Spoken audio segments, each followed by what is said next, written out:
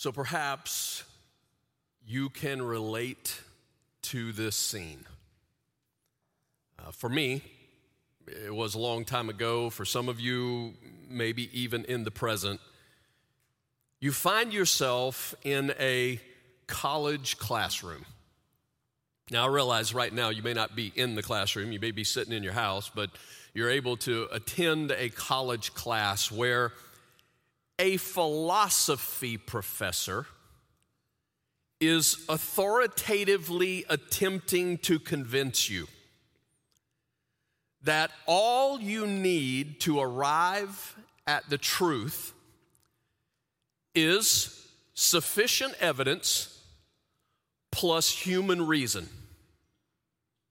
Sufficient evidence plus human reason, you will arrive at the truth. Now, here's what I want to acknowledge. I realize that when I said the word philosophy, some of you, your eyes began to roll back in your head, right? I know. Because even though it was a long time ago, I remember one philosophy class for me, I still can picture the professor. He is laying on his back on the desk, playing with an Etch-a-Sketch. Remember Etch-a-Sketches? Remember the thing? He's laying on his back, playing with an Etch-a-Sketch, talking about the sea of being. I'm like, this dude's crazy. Until I realized he's getting paid to do this. What a gig. What a gig. And then I realized I'm actually the one who's paying him to do this. Who's the crazy one in the room, right? I'm just saying, I get it. When I say the word philosophy, some of you, it's just sort of this out the door move. But here's why this matters. When he teaches this truth, let's go back to that phrase. When he teaches this truth, here's what he says. When it comes to the evidence for God, he says there's not sufficient evidence. And there never will be sufficient evidence. Therefore, the best that you can do is just become a logical agnostic, if you will. An agnostic is simply a person who says the existence of God is unknowable. Or the professor will say you could just negate reason, negate all logic, and just take this leap of faith. But you can never be a reasonable believer because there's never sufficient evidence that God exists. The problem with what he is assuming, that evidence and reason are enough to lead us to the truth, actually ignores a few things that we as Jesus followers actually know to be true. One is he is ignoring the inability of fallen human reason. And when I use the word fallen, it's the word sinful. He is ignoring the inability of sinful human reason to grasp divine revelation by ourselves. You say, where does that come from? Here's where it comes from. 2 Corinthians chapter 4, here's what I mean. The God of this age, that's the enemy, that's the devil, has blinded the minds of unbelievers so that they cannot see the light of the gospel that displays the glory of Christ, who is the image of God. He says, look, because of our sin, our ability to see the light, our ability to just reason on our own, he goes, look, that has been affected by our sin. But God brings light out of darkness. That's what we know. Our God knows and is willing to move that he turns the light on for us, what we normally cannot see. Here's what it says in 1 Corinthians. Check it out. 1 Corinthians chapter 2. The person without the Spirit does not accept the things that come from the Spirit of God, but considers them foolishness and cannot understand them because they are discerned only through the Spirit. So sufficient evidence plus human reason, we get to the truth. But our struggle is that because of our sin, we can look at the evidence. We can look at the knowledge. We can look at the logic, and we just struggle to grasp the truth unless God opens our eyes. Unless he grants us repentance and faith. It's sort of like a blind person who looks at the sun. You simply cannot see. We all lack that capacity of understanding and apprehending spiritual truth by ourselves. And you're like, why in the world, Jeff, will we be talking about this? Because today, Jesus is going to deal with this. We have arrived at Luke chapter 11, and today Jesus is going to deal with this. So here's why it matters. Maybe you are a Jesus follower, and sometimes you just so struggle to understand why is it that this person seems to be able to see it when I say here's who Jesus is, and this person can't see it. Today we're going to understand a little more of why that's the case. Or maybe today you are someone who is yourself beginning to see the truth of who Jesus is. Well, today is going to help us understand really the miracle that's going on for us to be able to see such truth. So, I'm glad you're here. I want to welcome everybody today. So, want to thank you for being willing to spend some time with us. As I said, we are marching through a series where we're teaching all the way through the Gospel of Luke. And we are in chapter 11 today, which means we still got a lot to go in Luke. And then we're going to keep going with Luke's story eventually the rest of the year. And we're going to truck through the book of Acts. It's really just one story. Today, I want to introduce a tool to you. It is simply what I'm going to call a journal, all right? But it's a Bible and a journal in one. And so it's just a little tool that we found where if you want one of these, we want to get it in your hand. Basically, you got scripture on one side, so it just takes you through the entire Gospel of Luke. But on the other page is blank, so that as you're working your way through each morning, you're reading another section of Scripture, you can jot down some of those things that God's saying to you. When we come together in a setting like this, there's a place for you to maybe jot down some of the truths that God's showing. I personally think these are so valuable, not only because when you write something down, it becomes, like 7 times more sure that you're really going to retain it and you're going to do something with it. But I'm also telling you to have something to look back on later.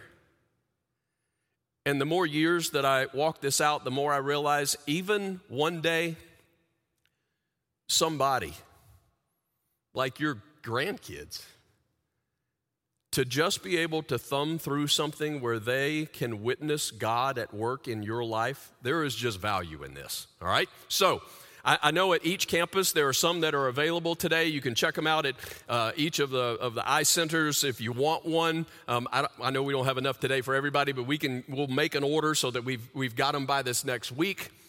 If you're joining us online, right there on the website where the information is found about the reading plan, it'll also tell you where you can order one for yourself. I want to encourage you to do it. It's just a few dollars. It's like less than $5. So not a lot of money investment, but I believe it would be well worth the funds to do that. So Luke chapter 11, here's the setting. We are now just months away from the cross. It's kind of weird when you read the first part of Luke, you don't realize how much time is passing in between every chapter. But we are well less than a year from Jesus going to the cross. And although there are certainly people who are genuinely following him, the majority of the nation of Israel is rejecting him. And a big part of that rejection is because the religious leaders are rejecting him. We'll talk about why today. What they had said about Jesus in Galilee, they are now starting to say the same thing about Jesus in Judea. He is doing what he's doing, like casting out demons. He's doing it in the power of Satan. Now that makes sense, doesn't it? Like Satan's gonna actually cast out demons, right? But that's what they're accusing him of being of the devil. So what we're gonna see is that Jesus concentrates on the final instructions that he's gonna give to those disciples as he's going to the cross. He's going to continue to reach out to the outcast, to the broken with a message of grace and forgiveness. But the biggest change is he begins consistently speaking judgment against the religious leaders who are rejecting him and leading the people toward doing the same. So here we go. Luke chapter 11, I'm just going to pick up with verse 29. Here's how Jesus opens. As the crowds increased, Jesus said, "This is a wicked generation."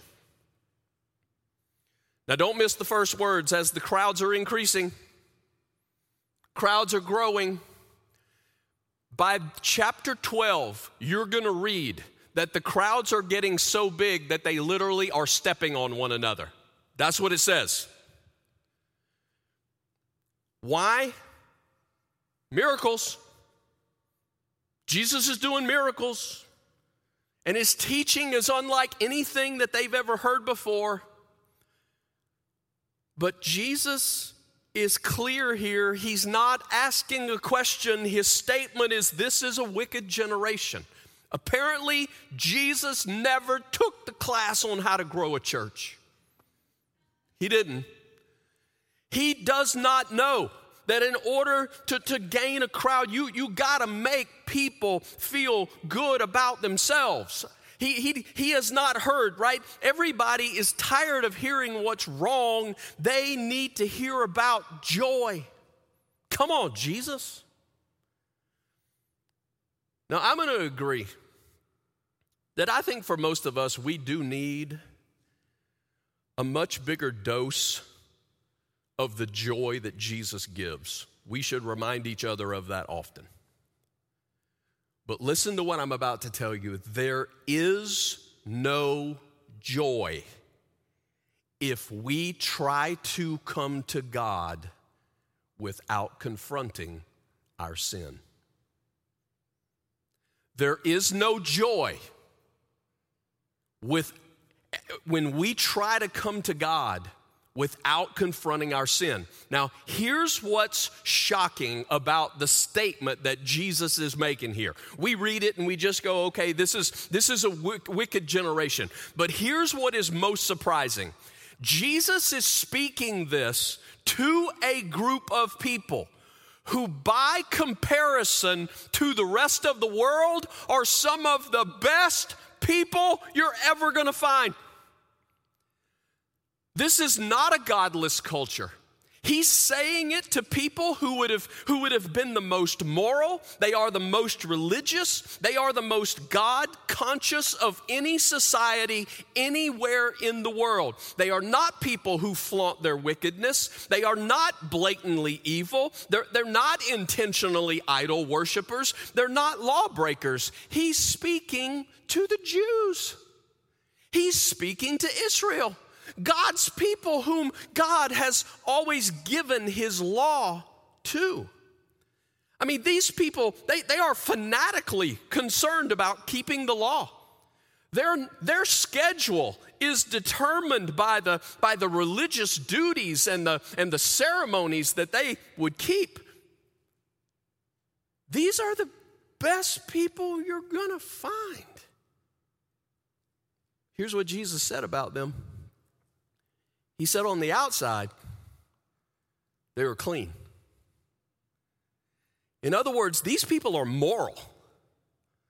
But he said on the inside, they are spiritually wicked in a most dangerous way. Here is a major point of Luke chapter 11 that you and I need to pay attention to. Here's this. Religion and morality cut people off from salvation by giving the illusion of a right relationship with God. Now, I want to be clear here. I'm talking about without Jesus.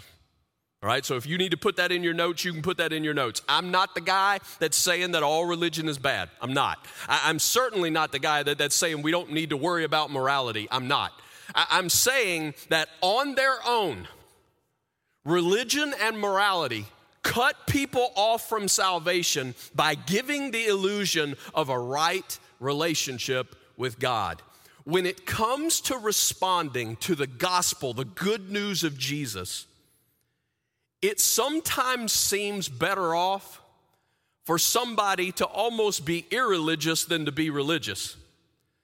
The reason is because sometimes moral and religious people feel that they're good enough.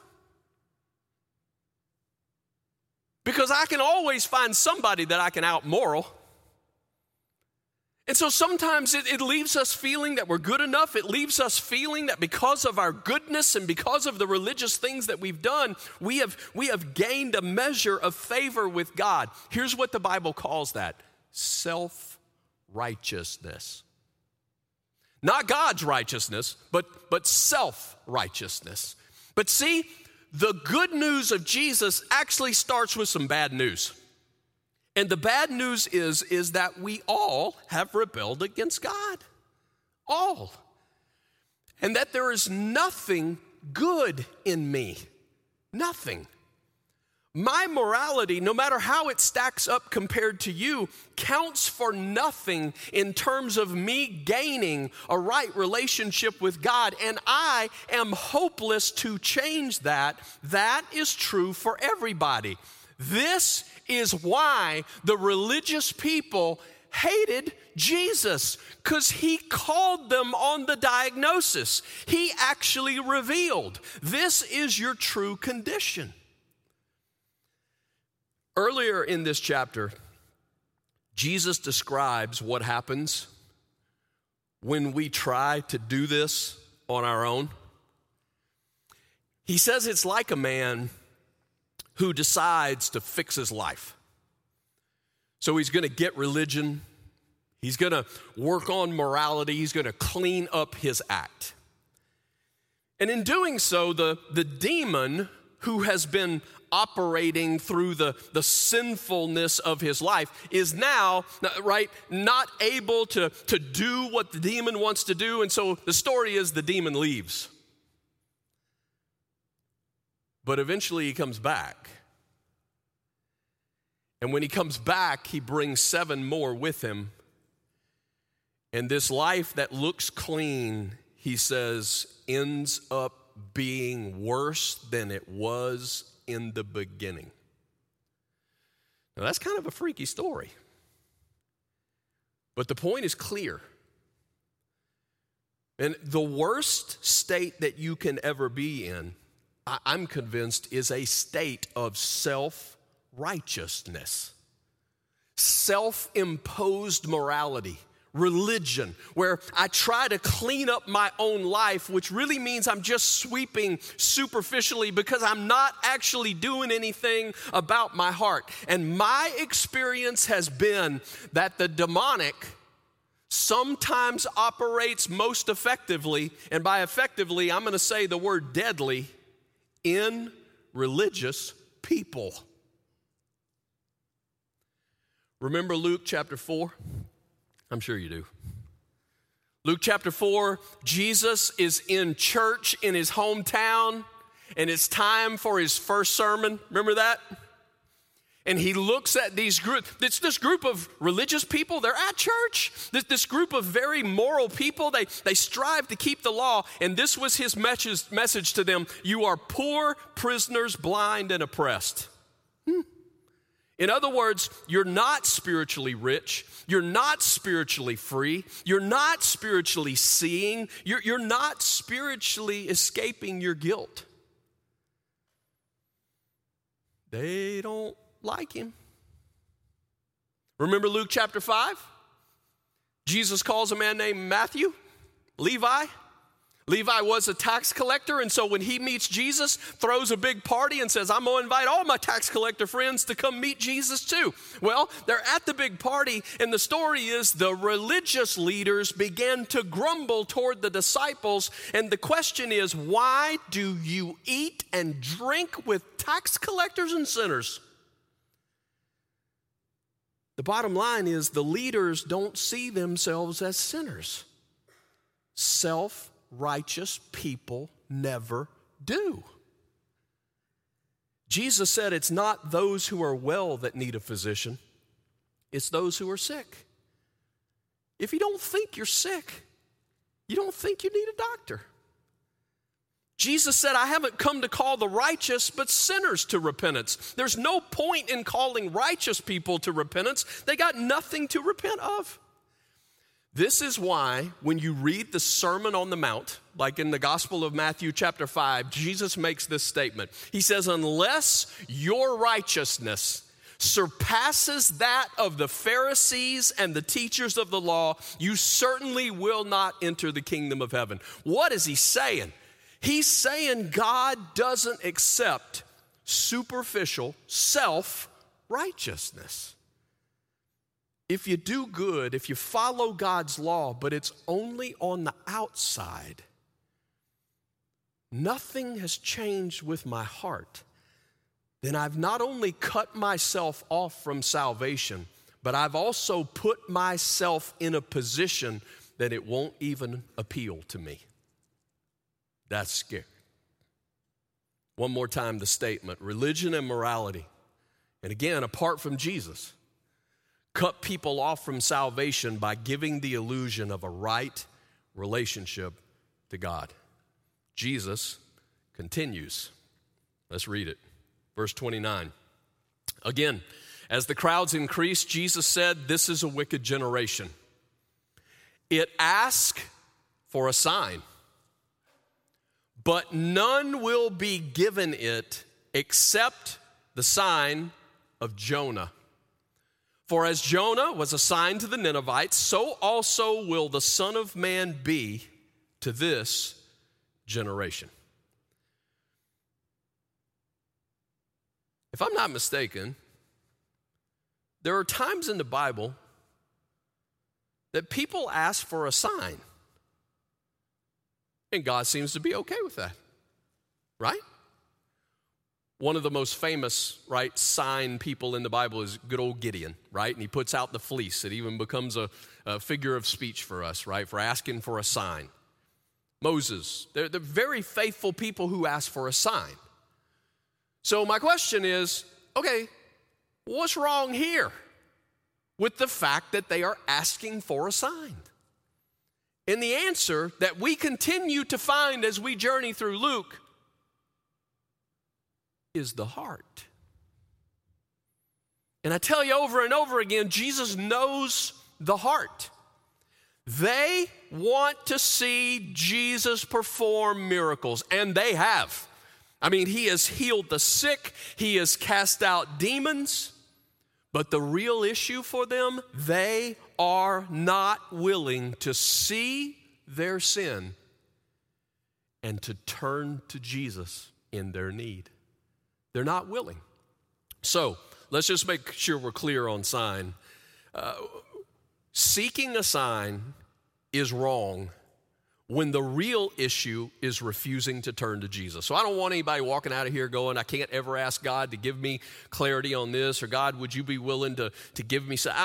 We're not saying that today. What we're saying is Jesus knows it, though, when we're always seem to be asking him for the next sign and the next sign and the next sign, but the real issue is not that we're really looking for direction, it's that we are actually refusing to trust him. These people want a good show. But then when they see Jesus do the next miracle, they simply explain it away. And now they've come to the point that they're actually accusing him of doing what he's doing in the power of Satan. Seriously?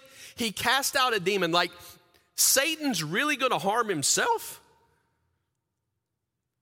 Saying they want a sign is really just demonstrating, it is really just verbalizing their unbelief. They're almost saying, Jesus, it's your fault we don't believe because you won't pull off the next sign. You won't pull off the next sign. But they are rejecting everything about him. Jesus says, all right, it's going to be one final sign. And he calls it the sign of who? Jonah. The sign of Jonah. Now, some of you know Jonah's story. Some of you don't. So I want to encourage you to read it this week. If you've never actually read the whole story of Jonah, it is a tiny little book in the Bible. So you can look it up. You can find the page. Go read Jonah's story. There's just a few chapters there. But I'm going to give you the cliff notes today. Here's how it goes. Jonah was an Old Testament prophet. God told him, go preach to this city called Nineveh. And you and I don't have any response to that whatsoever. But if you had lived in Jonah's day, the response would have been, anywhere, God, but Nineveh. You see, Nineveh in that day was the most brutal, the most wicked, truly the most ungodly place that most of them would associate on the planet. And so Jonah doesn't want to go, and the reason he doesn't want to go is because he knows enough about God that God's grace is magnificent. And Jonah is afraid that if he goes to Nineveh and he tells them they need to turn to God, they just might do it. And if they do it, then God is going to forgive them. You talk about racism. We got racism going on here. He does not want them to experience the blessing of God's forgiveness. So he gets on a ship and he heads the other direction. The story is a storm comes up while he's on board the ship. The people on the ship are trying to figure out, why is this happening to us? Jonah basically says, you're looking at the reason. It's because of me. Here's what I'm doing. I'm running from God. They throw him overboard, and on his way down, he is swallowed by a monster fish. And while he's in the fish, he prays. You're like, you think? He prays. And God hears his prayer, spits him out on the shore, and now Jonah seems willing to do what God tells him to do. Jonah marches through the city of Nineveh that takes him days. It's such a big place, so many people. And they are looking at a man who is proclaiming the word of God to them, who has been in a fish for 3 days. You tell them that story, everybody knows he's dead. He is dead, been in a fish for 3 days, and now he's alive. This is a sign. And so the king of Nineveh says, everybody, it's time to get serious with God. You call on God. We're each going to turn from our wickedness, and maybe God will relent and we won't die. In other words, Nineveh got the picture. They saw the judgment. They saw what they deserved because of their sin. They believed this message was from God. God had done a miracle in getting that message to them. This was the sign of Jonah. And you say, are you sure? Jeff, are you sure? And I'm going to answer, I am absolutely sure. And here's why I'm absolutely sure. Because the words that we're reading today from Luke chapter 11 are almost identical to the words that we can read in Matthew chapter 12. Matthew chapter 12 is when they accused Jesus of being empowered by Satan when he was in Galilee. Luke chapter 11, they're accusing him of the same thing while he's in Judea. But these are Jesus' words. Matthew chapter 12, verse 39, he answered, a wicked and adulterous generation asked for a sign, but none will be given it except the sign of the prophet Jonah. Here we are. For as Jonah was 3 days and 3 nights in the belly of a huge fish, so the Son of Man will be 3 days and 3 nights in the heart of the earth. I'm sure. The sign of Jonah is the resurrection. It's what we're trucking toward here in a few weeks, that we're going to gather and celebrate the fact that Jesus died, he was buried, on the 3rd day he arose. What grace. I mean, what amazing grace when you read Luke chapter 11. These people who are always demanding another sign, and all they're trying to do is manipulate Jesus, and they really don't believe him. They're just trying to use him for the next stunt. Jesus said, I'm going to give you another sign, but it's going to be the ultimate sign, and we're not going to give it because you're demanding it. It's going to be given because God has determined graciously to give it. What greater sign could there be? That Jesus would die, be buried, and on the third day, rise. So, I wonder if these religious leaders would then believe. I wonder if once the ultimate sign is given, will they believe?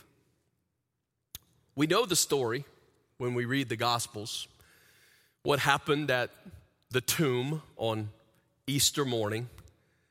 We know there was an earthquake. We know that the angel of the Lord rolls the stone away and then sits on top of it. I just think that's the coolest imagery. It's like, I hope we get a replay of that, like when we get to heaven. Like, I want to see the replay on that. Rolls the stone away. He's sitting on top. It says his appearance is like lightning. His garments are white as snow. And it says the guards who are supposed to be guarding this tomb, right? They saw it. It says they shook, and it says they became like dead men. In other words, we're talking sheer terror, semi-coma. That's what's going on. They know what they saw. Check this out in Matthew chapter 28, verse 12.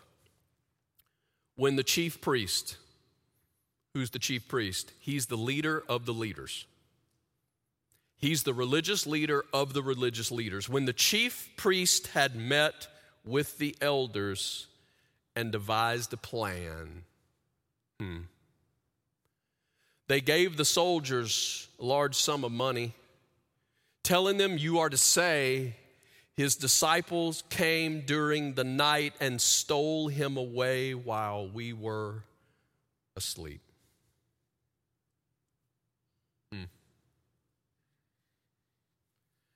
You talk about religious people, these are religious people. You talk about moral people, these are moral people. But you talk about people who put themselves in a position to ignore truth. That's these people. And the truth is revealed. It really did not matter in a sense of what the next miracle that was done. It just further revealed the sinfulness of their unbelieving heart.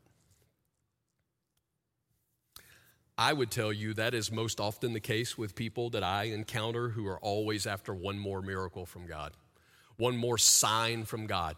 If I just had one more sign from God, then I would believe. If I got one more sign, then I would really know. And my answer is typically be really careful, because the evidence we see from Scripture is that people who are always looking for more and more and more and more, no matter what the next sign is, it always seems to reveal that the heart issue is really they don't trust.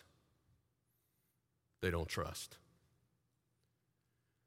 But we also know from Luke's writing in Acts, there are times that Luke gives updates of how the church is growing, right? Jesus has risen from the dead. He's ascended to heaven. The church is going out in the power of the Spirit. And in Acts chapter 6, verse 7, check out what Luke says. So the word of God spread, the number of disciples in Jerusalem increased rapidly, and a large number of priests became obedient to the faith.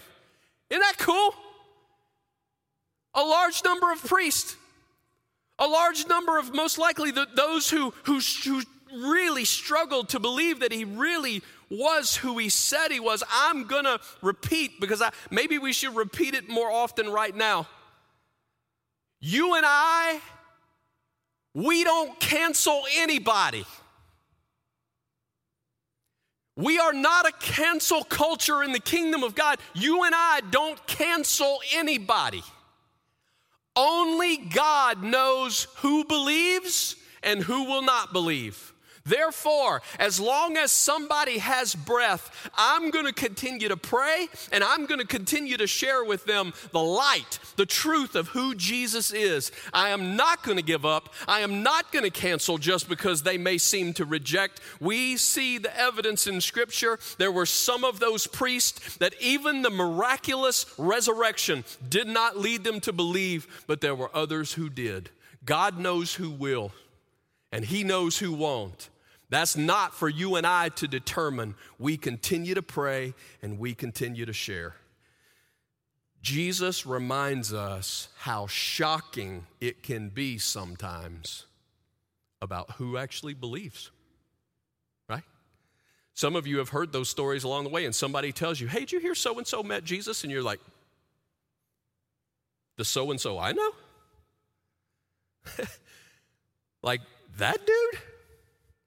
And every once in a while, we're just reminded how magnificent His grace really is and how miraculous a heart change He can bring. Check out what Jesus says here, verse 31. That's exactly where He's going. He says, the queen of the south will rise at the judgment with the people of this generation. He's talking to these people, and condemn them. For she came from the ends of the earth to listen to Solomon's wisdom, and now something greater than Solomon is here. What is he talking about? Well, we can look in our Bibles back in the first part, in the Old Testament, in the book of 1 Kings, and we read this story of who we know as the Queen of Sheba. Now, a lot of people don't know where Sheba is today. It's Yemen. That's the location geographically. It was in that day known as the ends of the earth. In other words, she's not of the people of God. She's not of the land of Israel. She is a Gentile. But the story is in 1 Kings that she heard that Solomon had been given so much wisdom, and the source of his wisdom was his God. And so she, being a ruler herself, she wants to know who this God is that can give so much reason. She is seeking, she comes to Solomon, and apparently Solomon answers her questions, because listen to the queen's response. In 1 Kings chapter 10, verse 9, she says, praise be to the Lord your God, who has delighted in you and placed you on the throne of Israel. Because of the Lord's eternal love for Israel, He has made you king to maintain justice and righteousness. My question is, where did she learn that theology? Where did she learn that about God? And I think the answer is that God gave it to her through Solomon. She got the truth about who God is. She got the truth about a God who's in control. She got the truth about a God who makes a covenant with His people that He does not break. And don't miss it, Jesus said at the judgment, she's going to speak against you. In other words, she got it. She got it. Here's somebody who is nothing like the generation of people to whom Jesus is talking. They've been in church their whole life. They knew more Bible verses than anywhere else on the planet. She's a Gentile. She didn't grow up with prior knowledge of who God is, and she's a woman. In that day, you just need to know that the Pharisees, every Pharisee prayed every day, I thank God that I'm not a Gentile and I'm not a woman. How's that for arrogance? She came at great sacrifice, giving of her resources, her time, her effort, and when she heard, she believed, and she responded with praise and with gratitude. Jesus says, she got it. She got it. And if she got it then, He says, do you realize something greater than Solomon is here now? Right? Jesus and all that pertains to him, the good news about him, the truth of his glorious kingdom, right? The truth of salvation. The Jews to which Jesus spoke had a far greater king than Solomon, a far greater teacher than Solomon, a far greater kingdom, a far greater message than Solomon, because Jesus is there. Jesus continues, verse 32. The men of Nineveh, they also will stand up at the judgment with this generation and condemn it. For they repented at the preaching of Jonah, and now something greater than Jonah is here. So you remember the story? I told you Jonah didn't want to go because they were the worst people on the planet. They were brutal. They just destroyed people, just beyond your mind how evil the Ninevites could be. But what happened? God turns the light on. They see the truth. They respond in faith. And Jesus says on the judgment day, they are going to stand and testify, right? There is hope in Jesus for even the worst of sinners. I hope you know that. No matter how terrible your past, if you will turn from sin and believe in Jesus, the one who paid the penalty of your sin at the cross, he transforms you from the inside out. The men of Nineveh are a testimony to what God's grace can do with anyone who will turn and believe. So I'm thinking through this study this week. My heart just couldn't help from going, you know, I stand in front of a testimony every single week because I stand in front of a people, sometimes physically, sometimes online, but I stand in front of a people and I get to speak to a people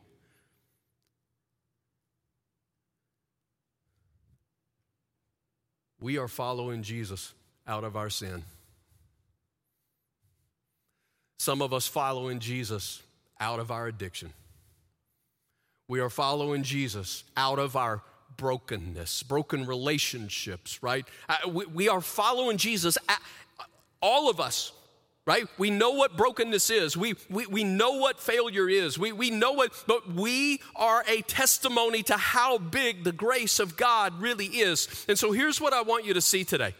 Please, I want you to see this today. The question is not, did you grow up in a religious atmosphere? That's not the question, because that's what some people struggle with when it comes to being right with God. They're like, well, I just really didn't grow up in church, and so I really don't know a whole lot about who God is. I don't know how all this works together. Okay, but that's not the main question. I hope you see that from the story today. The question is not, how moral are you? Come on, I'm not saying we should be bad. That's not the point. But my point is, the question is not, hey, are you better than me? Are you better than enough people? Are you better enough to get in, right? I sometimes joke about the fact people treat a right relationship with God sort of like running from a bear. You just got to be faster than the dude next to you. So you just got to be better than a few. You got to be better than some. And hopefully if you're better than some, you'll be good enough. That's not it. That's not the question. The truth is, none of us are good enough. The question is, will you follow Jesus? Will you follow Jesus? That when you see who he is, one who is willing to do what you could never do for you. Though it's undeserved, he chooses to love you. Then will you turn to him to say, Jesus, I want to follow you. I need your forgiveness. I want you to lead me.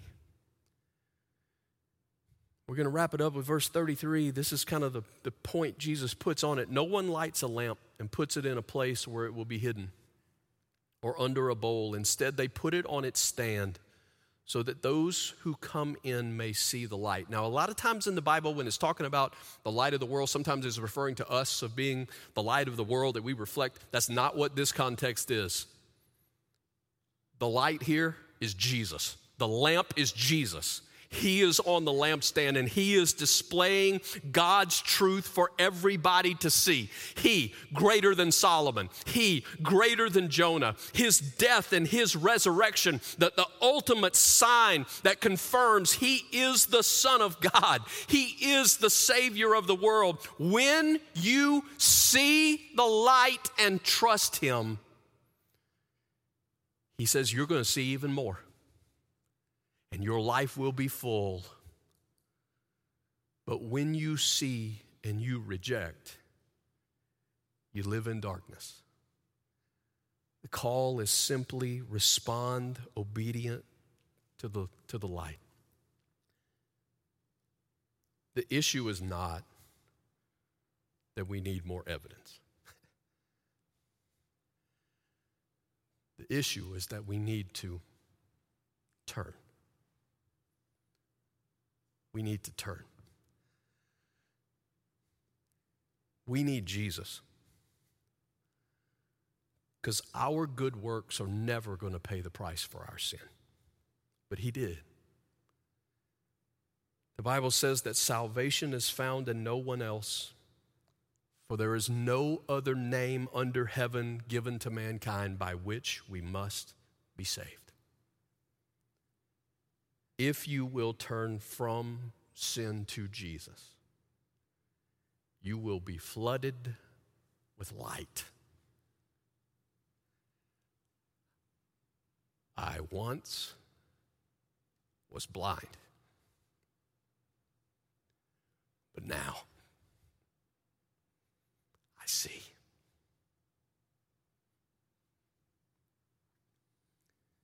The evidence is sufficient. Jesus is the truth. Will you follow? Here's my couple of questions for you today. They're shorter today, all right? Question number one, what truth did God speak clearest to you from this text? Come on, what was it? What was it that stood out to you the most? Second question, how could that truth change how you live this week? What's the truth that stood out to you the most, and how could that change how you live this week? I don't know what that answer is for you. For some, it might be that today it's time for you to respond to the good news of Jesus. You've heard me say it today. You may have heard it even before now. The good news of a Jesus who would die for our sin, was buried, third day arose. That if you call upon him in faith, by God's grace, he forgives and he embraces you. For some of you, that's the truth you heard today that you need to act on, and it won't just change your life for this week. It will change your life for all of eternity. For some of you, it may be that the truth you've heard today will change the why behind what you do this week. Like, it'll change why you do the good things that you will do this coming week, right? You are not doing those good things to earn God's favor. That will wear you out. But when you start to operate and do those good things in the joy that God has extended his favor to you, not because I deserved it, but because of by his grace, he's forgiven me, he's embraced me. Now I do the good things that I do with joy. That may be what changes your week. Maybe for some of you, what's going to change this week is God's calling you to pray again and to share again with that person you have hung up on. Because you watch them live a life that looks like it's running from God. You've tried to share, and they kind of threw it back in your face. And our tendency is to go, they're never going to turn. And maybe today has been the reminder for you that you and I don't cancel anybody. And maybe it'll change your week this week, that you're going to spend a little more time on your knees praying. You don't have to visualize how in the world it's going to be God, but pray. Or maybe it's just as simple as He's light. And recently God has shown you something.